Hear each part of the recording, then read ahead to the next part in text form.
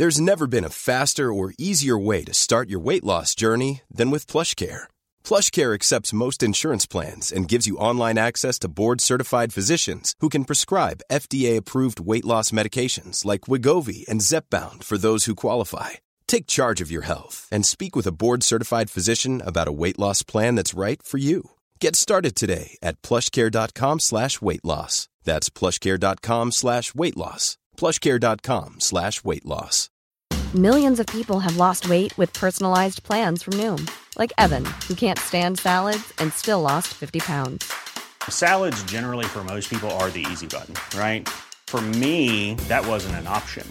I never really was a salad guy. That's just not who I am. But Noom worked for me. Get your personalized plan today at Noom.com. Real Noom user compensated to provide their story.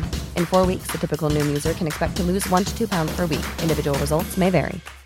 If you're looking for plump lips that last, you need to know about Juvederm lip fillers. With Juvederm Volbella XC and Juvederm Ultra XC, your lip look, whether it's subtle or bold, can last up to 1 full year with optimal treatment and no additional maintenance. Find a licensed specialist and see if it's right for you at Juvederm.com today. That's JUVEDERM.com. Add fullness to lips in adults over 21 with Juvederm Volbella XC or Juvederm Ultra XC. Do not use if you have severe allergies or a history of severe allergic reactions, or if you're allergic to lidocaine or the proteins used in Juvederm. Tell your doctor if you have a history of scarring or taking medicines that decrease the body's immune response or that can prolong bleeding. Common side effects include injection site redness, swelling, pain, tenderness, firmness, lumps, bumps, bruising, discoloration, or itching. As with all fillers, there's a rare risk of unintentional injection into a blood vessel, which can cause vision abnormalities, blindness, stroke, temporary scabs, or scarring. For full, important safety information, visit Juvederm.com.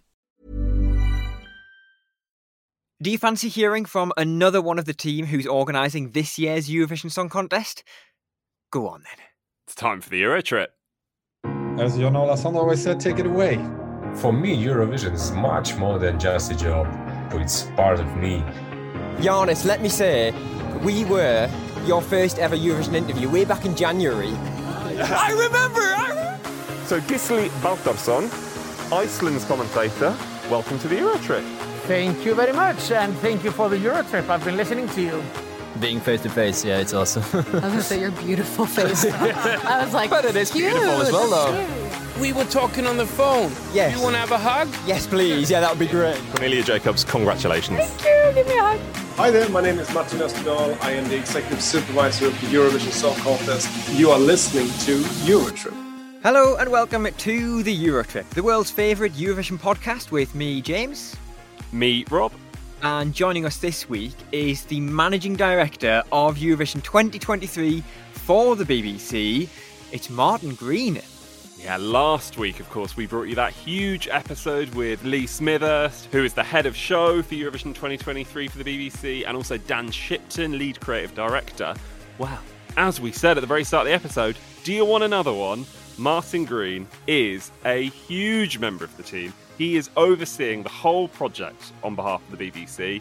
He did the same role at the London 2012 Olympics. Do you remember those incredible opening and closing ceremonies? He also did the same job at the Commonwealth Games in Birmingham last year. So, safe to say, Eurovision this year is in safe hands, and we'll be finding out all about his role a little bit later on. Yeah, I'm glad we're going to find out about his role, because I must admit, even for us, it might seem a bit overwhelming that there's a managing director, a creative director, a head of show. There's so many of these roles, so it'll be good to find out exactly how his role looks as we are approaching this year's Eurovision.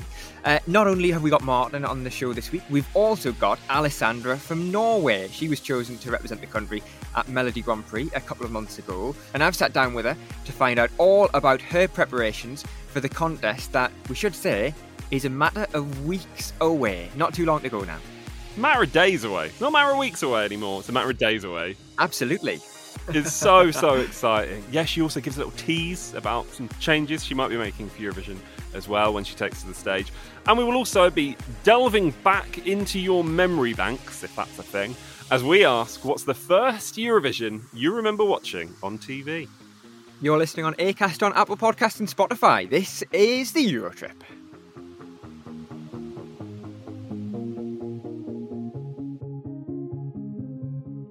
So, James, you said a matter of weeks away, and I corrected you. It really is a matter of days away now until we are in Liverpool for Eurovision 2023.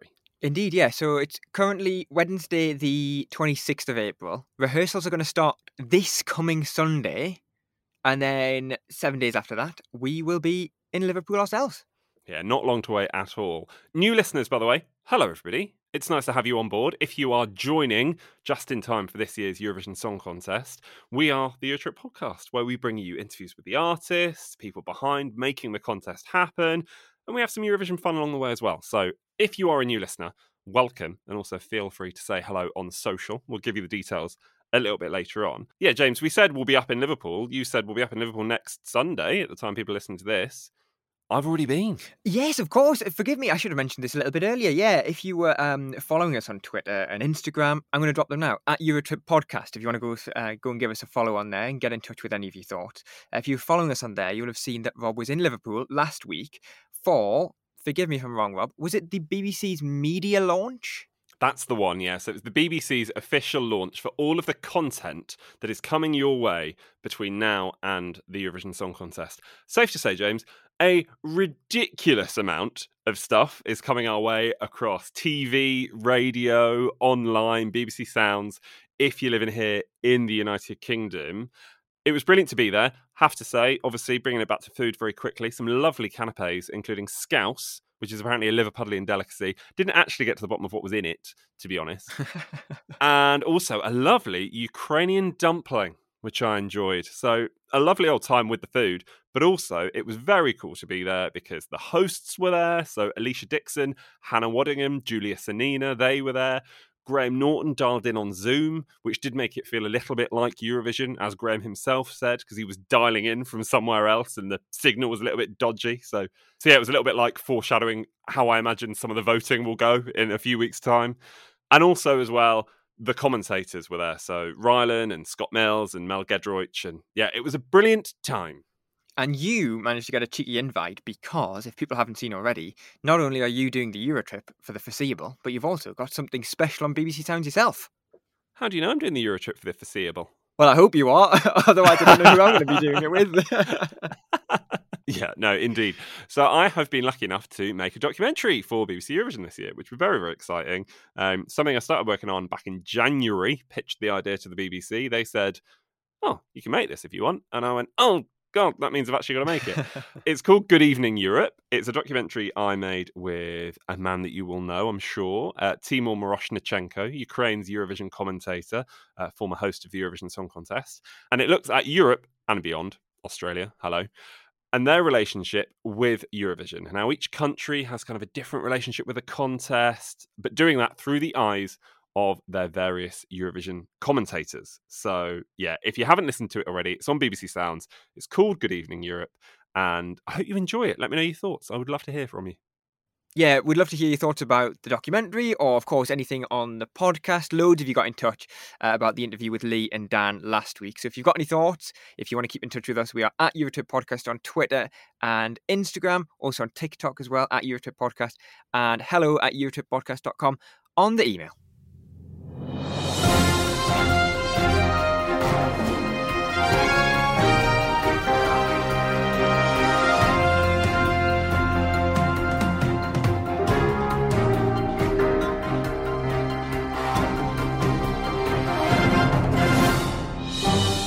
You know what that means. Now, James, there are only 2 weeks of... You are yawning. Why are you yawning? Did you see that? Yes, Sorry. I saw that. Anybody listening to this, honestly, that thinks that we are on it, we're ready to go, we're here, we're very present, we're recording the latest cutting-edge episode of the Eurotrip, bringing you all the latest from the world of Eurovision, all of the excitement ahead of Liverpool, and there you are, yawning. I'm sorry.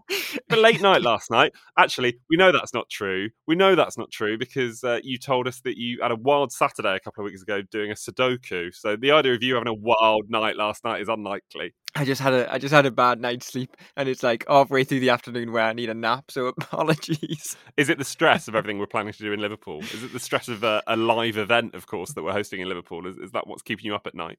It's that, it's trying to attend all of the other events in Liverpool, it's trying to listen and watch all the coverage on the BBC. I mean, it's difficult to keep up with Eurovision lately. Yeah, it really, really is. On that then, it's time for the very latest news from the world of Eurovision. This is what we do every single week. A couple of weeks left until the Eurovision Song Contest. James, you're at the news desk. What's in front of you? What have you got written down? Oh, honestly, I've got nout written down. And I'll tell you why. Because it's all gone a bit quiet. And I know this is my excuse every week, and it has been for the last month or so. But it genuinely has, hasn't it? It's gone very quiet. There's probably only one big story this week, and it hasn't happened yet for us. In the fact that the King is going to reveal the stage in the arena on Wednesday. Currently for us, it's still Tuesday as we're recording. But that's probably the biggest news story of the week. And I've probably said as much as I can because we haven't seen the stage yet.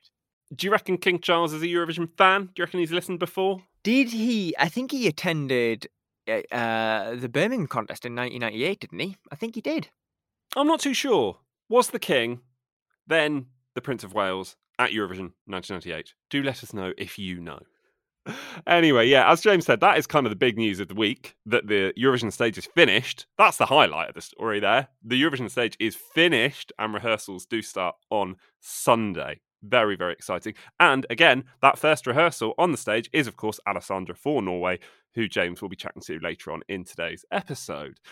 But James, up first, a question that we posed on social across the weekend, because I know a lot of people will be planning how and where they're going to watch Eurovision this year, if, of course, they're not in Liverpool, which the majority of people won't be, of course, that are listening to this. Therefore, we posed the question, what are your first memories of watching Eurovision on TV? What's the first year you remember watching Eurovision on the telly? What's yours? Oh, mine? I think mine was 2009. So when Jade Ewan was representing the UK, and it was the voting sequence. So I definitely hadn't watched the full contest, and I remember I think I was going to bed actually, and I'd like put the TV on to watch something before I went to bed, and I remember seeing the voting sequence, and something I must have known about it at the time because I remember thinking, wow, the UK is doing well. That's a surprise. So I must have been like socially aware of how bad the UK had done in recent years. So yeah, that is actually my first memory of it, which is the voting sequence. How about you? Yeah, mine was 5 years earlier, so Istanbul, 2004. And yeah, I remember my parents were having a dinner party and they had some friends over, and one of the friends that they had over asked, is there any chance we can watch Eurovision? And I remember my parents rolling their eyes and sighing and going, if we have to. And then they put it on the telly, and they put it on in time for the start. So I remember like Detem, the music. I remember Sir Terry Wogan, obviously at the time, talking over the introduction. And then it would have been, of course, Sertab, the previous year's winner from Turkey, doing her performance at the start. And honestly, I was hooked ever since. It just looked incredible. I remember it looking unlike anything else I'd ever seen before. James Fox, of course, representing the UK back then. James Fox, who was, by the way, one of our first ever interviews here on the Eurotrip podcast. Go back and listen in the archives. But yeah, those are our memories. But you have been sending in your memories in your boatloads. James, there's loads, aren't there? Hundreds of you, quite literally, have been in touch over the weekend. Let me pick out some. Tom on Twitter got in touch saying 2007, and Scooch clearly had an impact because I downloaded the song as a polyphonic ringtone on my Motorola Razr. Love that. You didn't even have to say 2007 or Scooch, and it probably could have dated which year that was for Tom. How about this one from Kirsty as well, who says, I've been watching for as long as I can remember. I don't think we've missed a year since I was born, but I think the first year that I can really remember an iconic moment was 1998 and Gildo Horn. I'd seen many contests before, but that one really stood out. Yeah, and then Doug as well. Bucks Fizz winning in 1981. First time I was allowed to sit up late and watch to the end. Good one to watch for the first time when the UK won, of course. And Rafał, James, not that one. However, from Poland. So 2001, Poland were represented at that time by a very popular singer. So my sister said to me and my mum that we had to watch it. I had no clue what Eurovision was at all. I was 8 at the time and then hooked ever since. But what we've done, James, what I thought we'd do is we picked out some of my faves here, and I thought we'd kind of delve back into the archives to really kind of encapsulate what the listeners were feeling at the time that they were watching Eurovision for the very first time. Going to start with this one from Lorna. Going to go back to 1980. She said, Johnny Logan won. Of course he did. I was 10 and on holiday with my parents in Crete. The hotel wheeled out a black and white TV so that we could watch it, and Noel Edmonds gave the scores from the UK jury. She then goes on to say, Geez, I'm ancient. No, you're not, Lorna, and that is a tremendous story. So, James, right now, I want you to imagine Lorna and her parents sitting in Crete in the hotel in front of a black and white TV. And then, of course, during that show, they see this.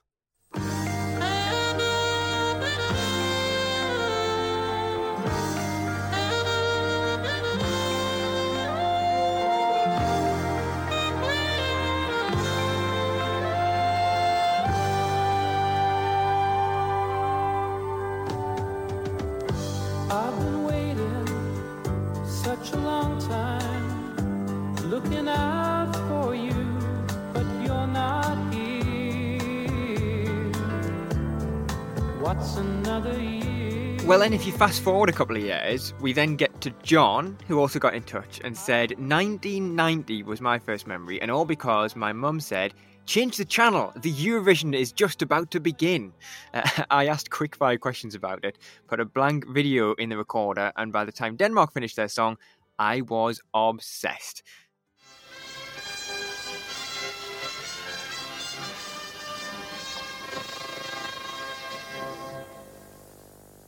And welcome to the 32nd running of the Eurovision Song Stakes. Songs from 22 countries vying to be the one to carry off the Grand Prix and then never to be heard of again. And this little rascal is Eurocat, a creation of the Yugoslavian cartoonist Josko Marushnik. You'll grow to love him or hate him. He'll be all over the show.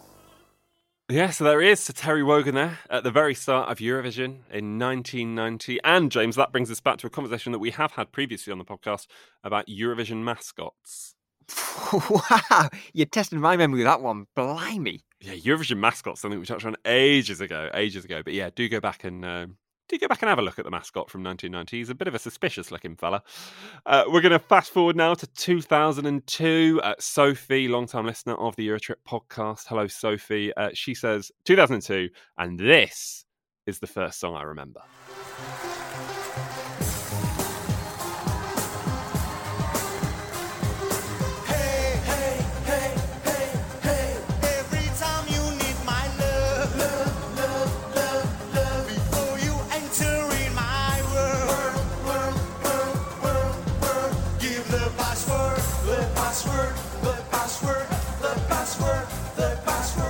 James, that is Greece. That is Greece and Sagapo. It was kind of a robotic-themed thing going on. One of my favourite songs, I think, from the 2002 contest. Yeah, 2002 is a lovely little contest. I watched it just before Christmas, I think. Yeah, really, really enjoyed that one. And finally, let me finish with Heather, who said, although it was absolutely on every year before then, my first strong memory of watching it is from 2008.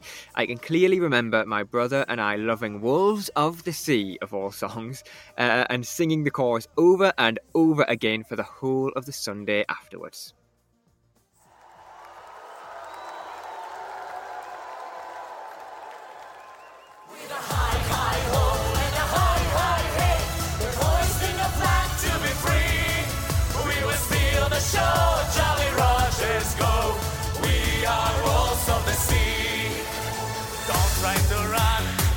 Said and done, there's a treasure inside. We are open you blind. I hope you don't mind. We are taking it all tonight. Just walk away, we will don't hurry on. Pirates will stand and the rules are we fall. With a high, high hope, with a high, high hey, we're bound to be close to the sea. So there you have it. Thank you so much for sharing your memories of the first Eurovision that you watched on TV. Really, really appreciate it. And yeah, lovely to delve back into the archives there for a few brilliant Eurovision memories.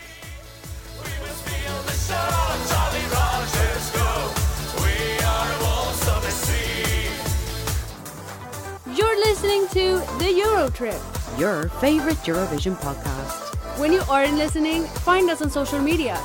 At Eurotrip Podcast on Twitter and Instagram. Warming you up for the Eurovision Song Contest. Right then, we've still got the 1 second song to come and Alessandra from Norway. But first, it's time for this.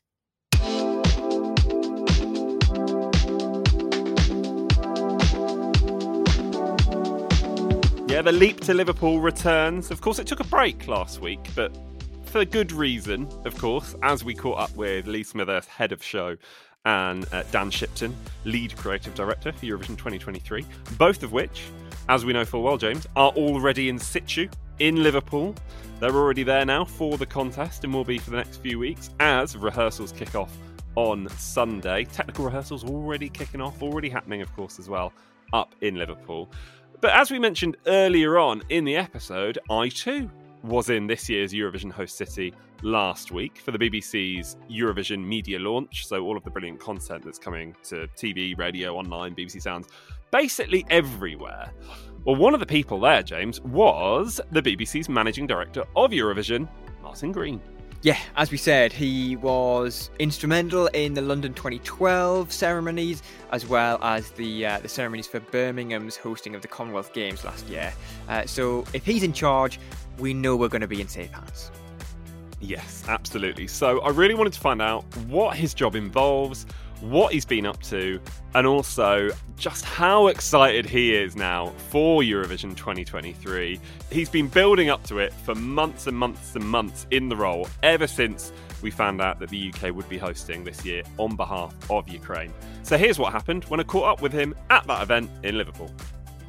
Martin Green, Managing Director of Eurovision 2023. Welcome to the Eurotrip. It's really good to be here. Now, Martin, on our podcast last week, we heard from Lee Smithurst, head of show, and Dan Shipton, lead creative director. Brilliant. They both got us very, very excited for what we can expect to see on stage in Liverpool. You, of course, in your role have oversight over, well, everything, I assume. So we're right to be getting excited. You are absolutely right to get excited. Dan and Lee and Andrew are doing a great job on the show. I was watching some video of choreography in the studio the other day, and we're just about to get it up on its feet in the arena, and it's going to be awesome. I was in the arena this morning just watching them plot lights, actually, because you could spend hours doing that, but the whole thing is beginning to come together. And then you add in Euro Club, and then you add in Euro Village, and then you add in the cultural programme, and just actually basically any place in this city.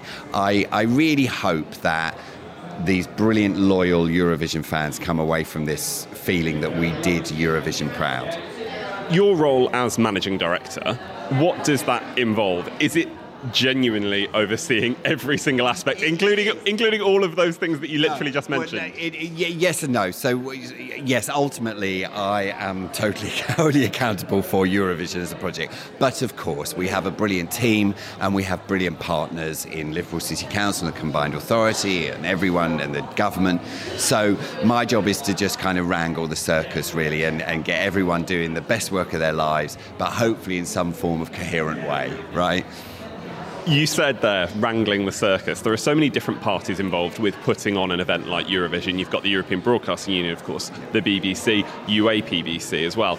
How has it been to work with multiple teams from different countries? Because, of course, as we know, this is a very unique contest this year. Well, I mean, I just find it a joy because you just get to meet lots and lots of different people. I think once we set down from the beginning that we wanted all this to be done under the banner of United by Music, it allowed everyone to just get on with doing what they're doing. Because, basically what we're saying, as long as you can relate it back to that, go for your life, right? And then you just get to meet amazing people from around the world and people who are far more talented than you are, and, you get to work with the EBU. So it's a real voyage of discovery. But I think the important thing is there's no one on this team who is here because it's a job, right? They're here because they want to do Eurovision. And that fundamentally changes how people approach the day and the job and everything, because we just want to do Eurovision proud.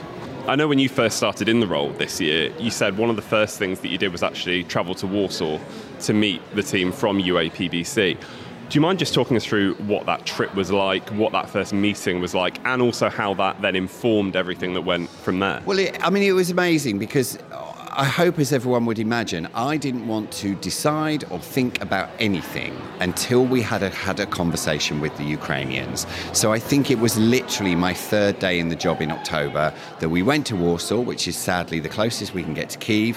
And amazingly, our friends at UAPBC came over to Warsaw, which again was a 12-hour train journey and blah, blah, blah.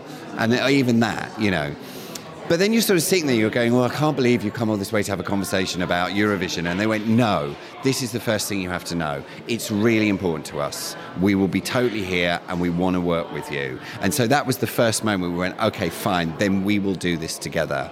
And then we just had great conversations about what they wanted to get out of it. Again, we weren't going to presume anything. And they were very clear they wanted to talk about the future of Ukraine. They wanted to talk about Ukrainian culture. They wanted to have a celebration. And again, it was good to hear them say that, because we were like, well, what's the tone here, And they went, no, this is Eurovision, right? They also respect that it's a fair competition for 37 countries. So that was the moment that we came away going, right, we feel that we've got our direction from Ukraine now. We can fill in with Liverpool, we can fill in with the Ukraine stuff, and we can make sure that we have a balanced show. But they gave us permission to do that, and it was the fundamental moment. And how did that inform United by Music, which is the overall theme for the contest this year? We heard on the podcast last week how that informed, everything from the selection of hosts, for example, with Alicia and Hannah and Julia. How did that inspire everything? And when did United by Music become kind of the theme? We did that work post coming back from Warsaw. That was the first piece of work we did, because what I think I knew was that because we have a slightly shorter time to do it, we needed a really strong, the posh word is curatorial line, right? But a really strong and simple line.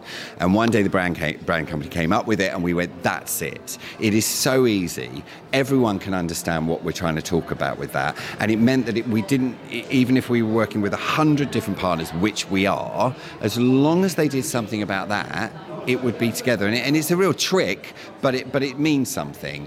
And I'm very proud of it. I'm proud how everyone has taken it on. You come up with stuff in a room, don't you? And then suddenly people are saying it back to you. And United by Music seems to have really caught on, which I love.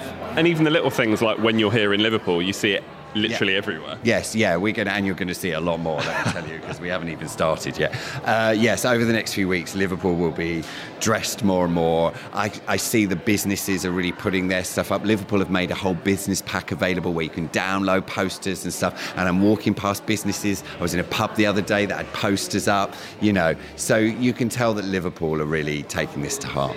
And Martin, one of the things that does come through this year is that the contest has been organised by fans of the contest, by people that love Eurovision. Yeah. You're a fan? As much as Lee and Dan and everyone else? Yeah, I'm a fan. I'm a complete fan. This is a dream come true. I tell you what, it makes you more nervous because, I don't want to cock it up, right? Because it's important to me, but also hopefully we won't, because it's important to me. And I can tell you that nearly everyone in this team is a fan of Eurovision. And last very, very quick question. You've been in the arena. People listening to this are going to be looking forward to stepping in that arena for the very first time. What is the experience like? Very, very cool. The set's amazing. We've got just rigged 2,500 lights in the ceiling. But the other thing about the arena is it's quite intimate. There literally isn't a bad seat in the house, and I cannot wait for it to be full. Martin Green, thank you so much for chatting to us on the Eurotrip. No worries. I'm Sandra, and I'm just the professional your small business was looking for. But you didn't hire me because you didn't use LinkedIn Jobs. LinkedIn has professionals you can't find anywhere else, including those who aren't actively looking for a new job, but might be open to the perfect role, like me. In a given month, over 70% of LinkedIn users don't visit other leading job sites. So if you're not looking on LinkedIn, you'll miss out on great candidates, like Sandra. Start hiring professionals like a professional. Post your free job on linkedin.com/people today. Millions of people have lost weight with personalized plans from Noom. Like Evan, who can't stand salads and still lost 50 pounds. Salads generally for most people are the easy button, right? For me, that wasn't an option. I never really was a salad guy. That's just not who I am. But Noom worked for me. Get your personalized plan today at Noom.com. Real Noom user compensated to provide their story. In 4 weeks, the typical Noom user can expect to lose 1 to 2 pounds per week. Individual results may vary. Hiya babes, it's me, Danny Beard, winner of RuPaul's Drag Race UK and Grindr Heartthrob. And I'm DJ Billy Andrew, Queen of the Clubland and personal bodyguard to Danny Beard. And together, we host the Gossip Gaze podcast. We dish all the goss on the LGBTQ plus community, discuss the latest social sensations, and gobble the finest treats in Snack of the Week. You can find us on all your podcast providers. Plus, make sure you follow us on all socials for our highlights at Gossip Gaze Pod. Episodes are released every week. See you there. Gossip Gaze. Great to hear another member of the BBC's team who are organising this year's contest here on the Euro trip. We'd love to hear from you, of course. What did you think about hearing Martin on the podcast? Let us know. We are at Eurotrip Podcast on Twitter and Instagram for your thoughts, and hello@eurotrippodcast.com on the email as well. Should say that I hadn't eaten the canapes by that point. I had the canapes after I'd spoken to Martin Green, because I was a bit worried. You know when sometimes you eat food that you're not quite sure what it is, and I didn't know what the garlic content of said food would be, and I didn't want to put him off, so I thought I'd save myself and have the canapes after I'd spoken to Martin. Good to know your your timeline of events for every moment in Liverpool. What time did you get off the train? What time did you go to the loo? Are you going to let us know everything? Well, now you mentioned the train, I know you're going to regret it. No. I got the same train back to London, which is obviously where I live, with Rylan and Scott and Mel Gedroich as well. And a little birdie tells me, and I find this hard to believe, apparently that's the first time that Rylan has ever got a train. I did hear that. Yeah, did you sit with them? Or were they on a private carriage? Oh no, they were at the front. They were in the posh seats at the front. I was just at the back, where there's always a bit of a smell that you can't quite specify what it is. One of those situations. No. But yeah, honestly, Rylan got a photo at the front of the train.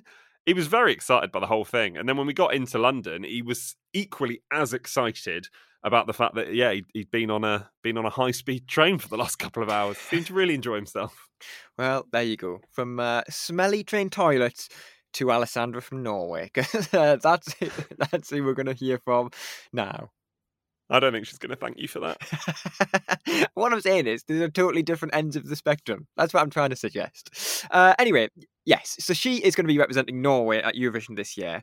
She won Melody Grand Prix back home in Norway a couple of months ago when the nights were still dark and Eurovision seemed like so far away. And yeah, now she is gearing up to head onto the stage. She's going to be opening the very first semi-final. So I'll be chatting to her about what her thoughts are about that, whether she's nervous or not. She's also going to tell us about when she met Queen Loreen for the very first time, and does she or does she not tease a little bit? You'll have to let us know what you think, that she may well be singing some of her song in a different language. You can let us know what you think about that. But let's get to it, shall we? This is what happened when I caught up with Alessandra from Norway. Alessandra, welcome to the Eurotrip. How are you? I'm fine. How are you doing? I'm very good, thanks. Yeah, probably not as excited as you are, because ever since you won Melody Grand Prix in Norway, I feel like you have just been hyper. You've been, so excited. Have you managed to calm down yet, or are you still just super excited? No, it's just my personality. I'm always like this. I'm always also more on the camera especially, or you see me super excited, or I'm very relaxed. And I feel like it's not on the camera, it's just it's my life. I a lot of times don't have a balance. I was very much or just Do you know what? I've never seen you relaxed, because at the moment I feel like I can't escape you on TikTok. I'm in Alessandra TikTok at the moment, and you're just constantly hyper. You're constantly just being crazy. That's just you all the time, isn't it? You're never relaxed. I don't believe you. No, I swear I am. I swear, of course, I feel like I'm more positive. I feel like positivity is one of the most important things, a good energy. But still, I am also relaxed a lot of times. Did you ever expect to win Melody Grand Prix? Because I want to talk about that, because that winning moment of you when you fell to the floor in disbelief, was there any point where you ever believed you were going to win? It's not it's not believing. I always believe in myself.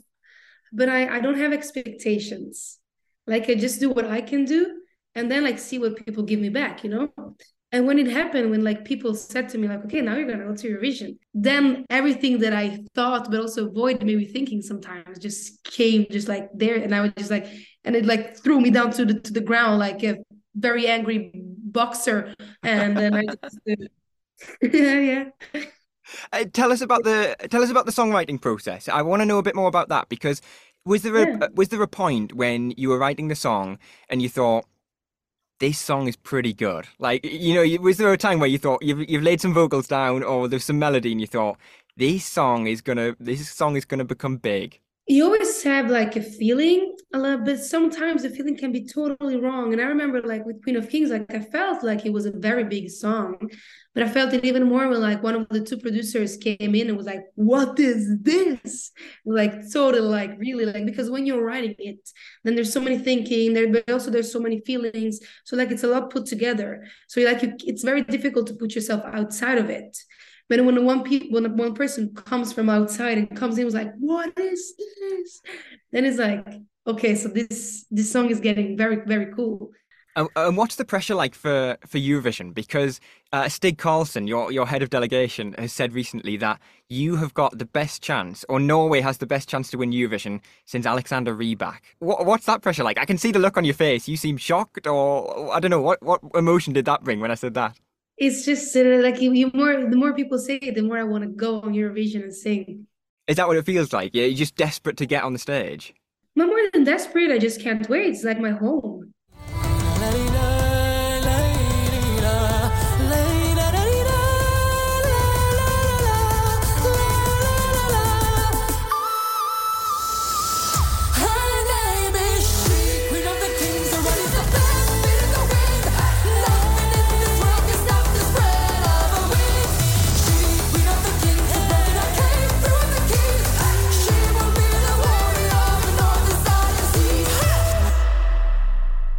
Do you get any nerves when you head on stage? Because well, maybe you do get extra nerves, do you? Because you opened the show in your semi-final in Norway. You're going to open the semi-final at Eurovision as well. Is that like some more pressure, extra nerves that you've got to open the entire show?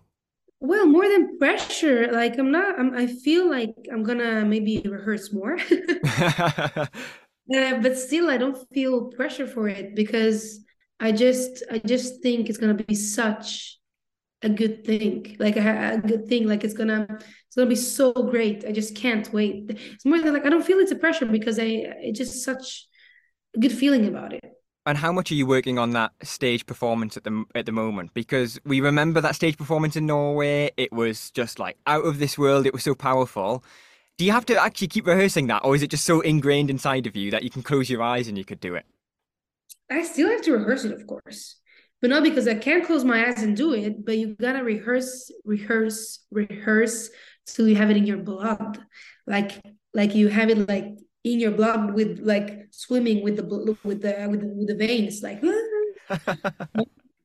So you gotta rehearse all the time. So do you think then when we get to Liverpool, you will be able to close your eyes and do that performance? I won't close my eyes because I want people to look at me in the eyes, but still, but I could do that. Are you changing some of the stage performance as well, or is it literally just copy and paste from the national final? No, it's not copy and paste. Oh, but so it's going to look different then. It's going to look different. Yeah, it's not gonna like. I feel like when you have something great, it's stupid a little bit to like change it. You can enhance it. You can enhance it, right? Yeah, and do it better. So like, I feel like we're gonna add the cool stuff to it. We're gonna add power. We're gonna add also more feelings, also in a more sensitive way. So cool stuff, power, feelings. Can you give me an idea about what that's gonna look like? I'm going to take that as a no. Yeah, but I want to I remember there was this cameraman filming like us during the day. And then he filmed the costume. Was like, this is not going to go out. Because, I understand surprises. You want to know it before. I understand it. Like in general, because I'm like that too. Like, tell me. But still, like when you get the surprise, if you knew it already, it wouldn't be as powerful as, Yeah, that is true. So you've got to keep it secret until the semi-final, and then we'll all see. That's fine. We get it. One thing that I want to ask you about, which you're not going to tell me the answer, but I just want to say it out loud, so I've at least said it, is that, at the start of the song, where we sort of hear that vocal in the background, is that Italian that we hear at the start of the song, like the sort of ghostly voice? Yeah. Have you thought about including that, like you singing that vocal at the start? Because it sounds so powerful. Have you thought about singing that yourself on the live vocal? Yeah, I can tell you that. You've Yeah. thought about it, but you haven't come up with a decision. You're not gonna get the answer to that, my thought, but still you're gonna get the thought. So you can confirm you have thought about it. That is good enough for me, at least, anyway.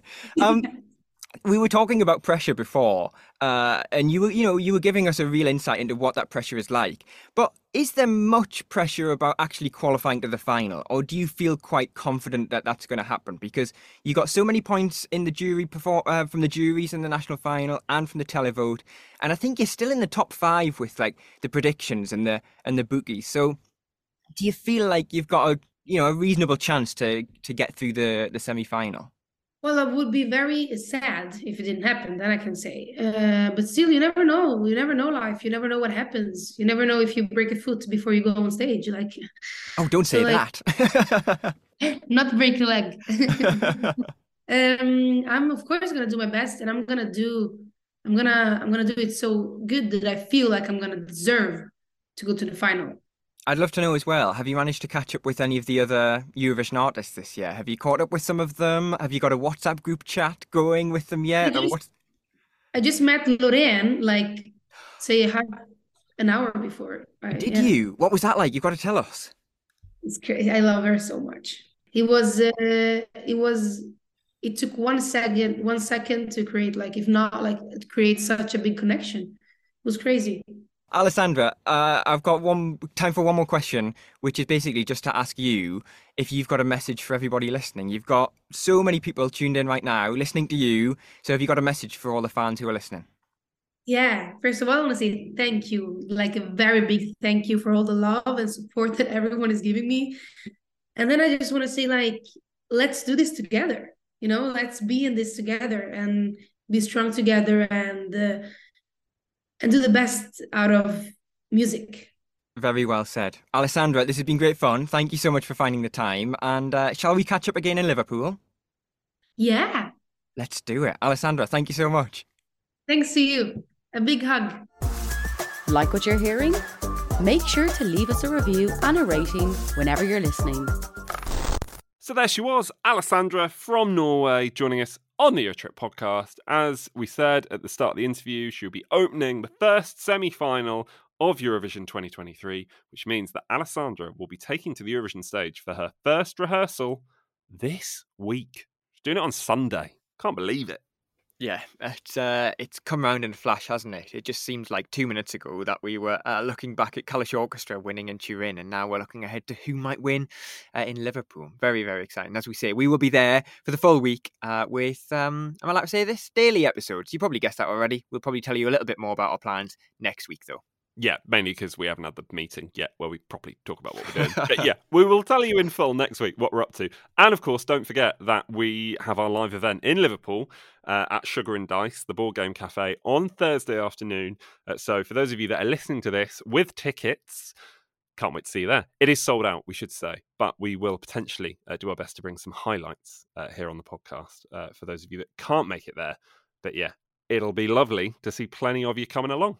Indeed it will. But before we wrap up today's episode, let us do the 1 second song. We didn't have one last week, which meant I had to really go into the memory bank and figure out what the scores are. But they are 29 to Rob, 18 to me. And annoyingly, Rob, you've got a chance to extend your lead because I've chosen this week's 1 second song for you. Yeah, I think it's safe to say now, looking at the maths, unlikely that you're going to be able to overhaul that lead between now and the end of our 2023 season here on the podcast. But, just for fun, I guess it is now for me on my victory lap of this year's 1 second song. And for everyone listening at home, James, can I have a listen? Let's do it. Here is this week's 1 second song.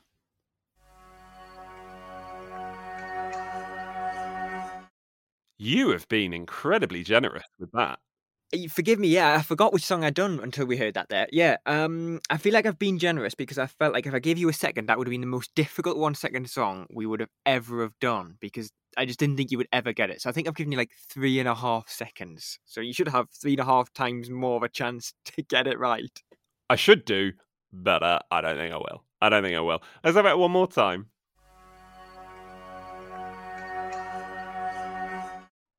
Right. Oh, maybe it could be that, actually. That would make kind of sense. Maybe it is that. Well, you are looking for the title, the artist, the country, and the year it took part in Eurovision. What have you got to extend your lead? 1 point for each. I forget the year to be... No, maybe I don't. Maybe I do have the year. Maybe I do. Okay, right. I'm going to go with this. It might be completely wrong. It might be right. If it is right, this is possibly one of the best things I've ever done on the podcast and just in life generally. I think this could be, and of course we did hear from Alessandra earlier on, I think this could be Norway 2016 Agnete, I think her name was, and Icebreaker. Is that your guess? That's the guess. Lock it in. Okay, well, first of all, you are correct in saying that Agnete and Icebreaker was 2016 for Norway. What you were incorrect about is that being this week's 1 second song. Oh. I'm afraid there are no points for you this week because that was, in fact, 2 years earlier. It was Eurovision 2014.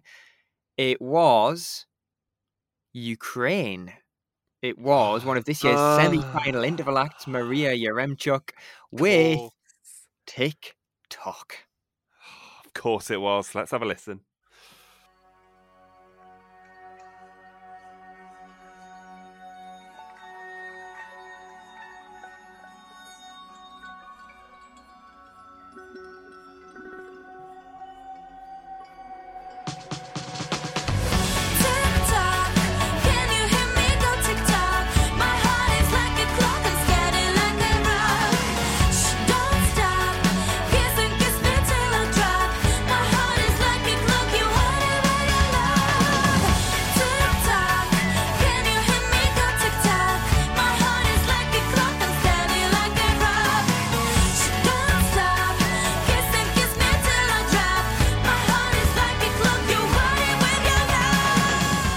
The man in the hamster wheel.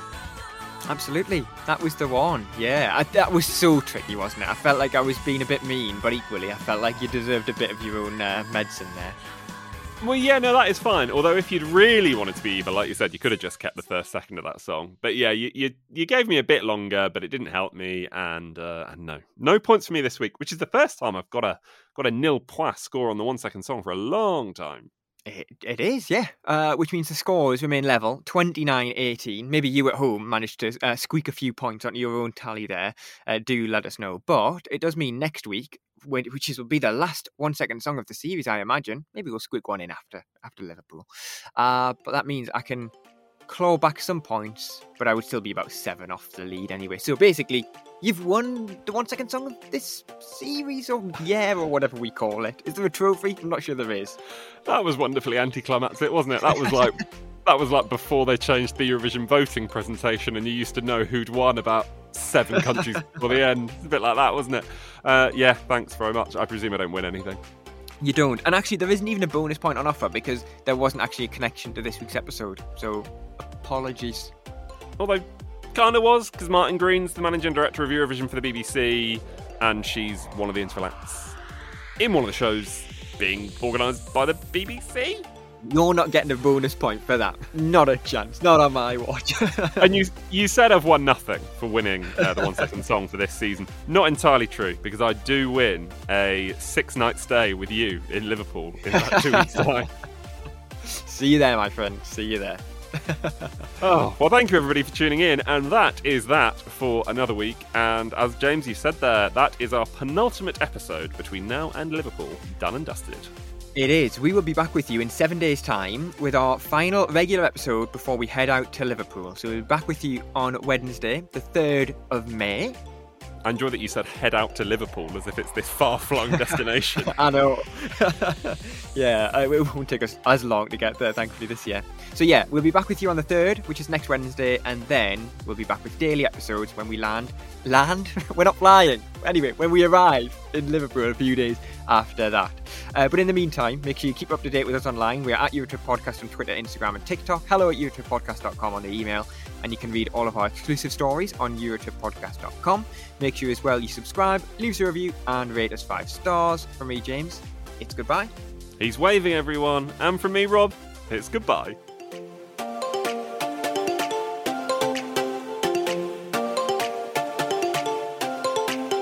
I'll try that and we'll see what happens when I open my mouth.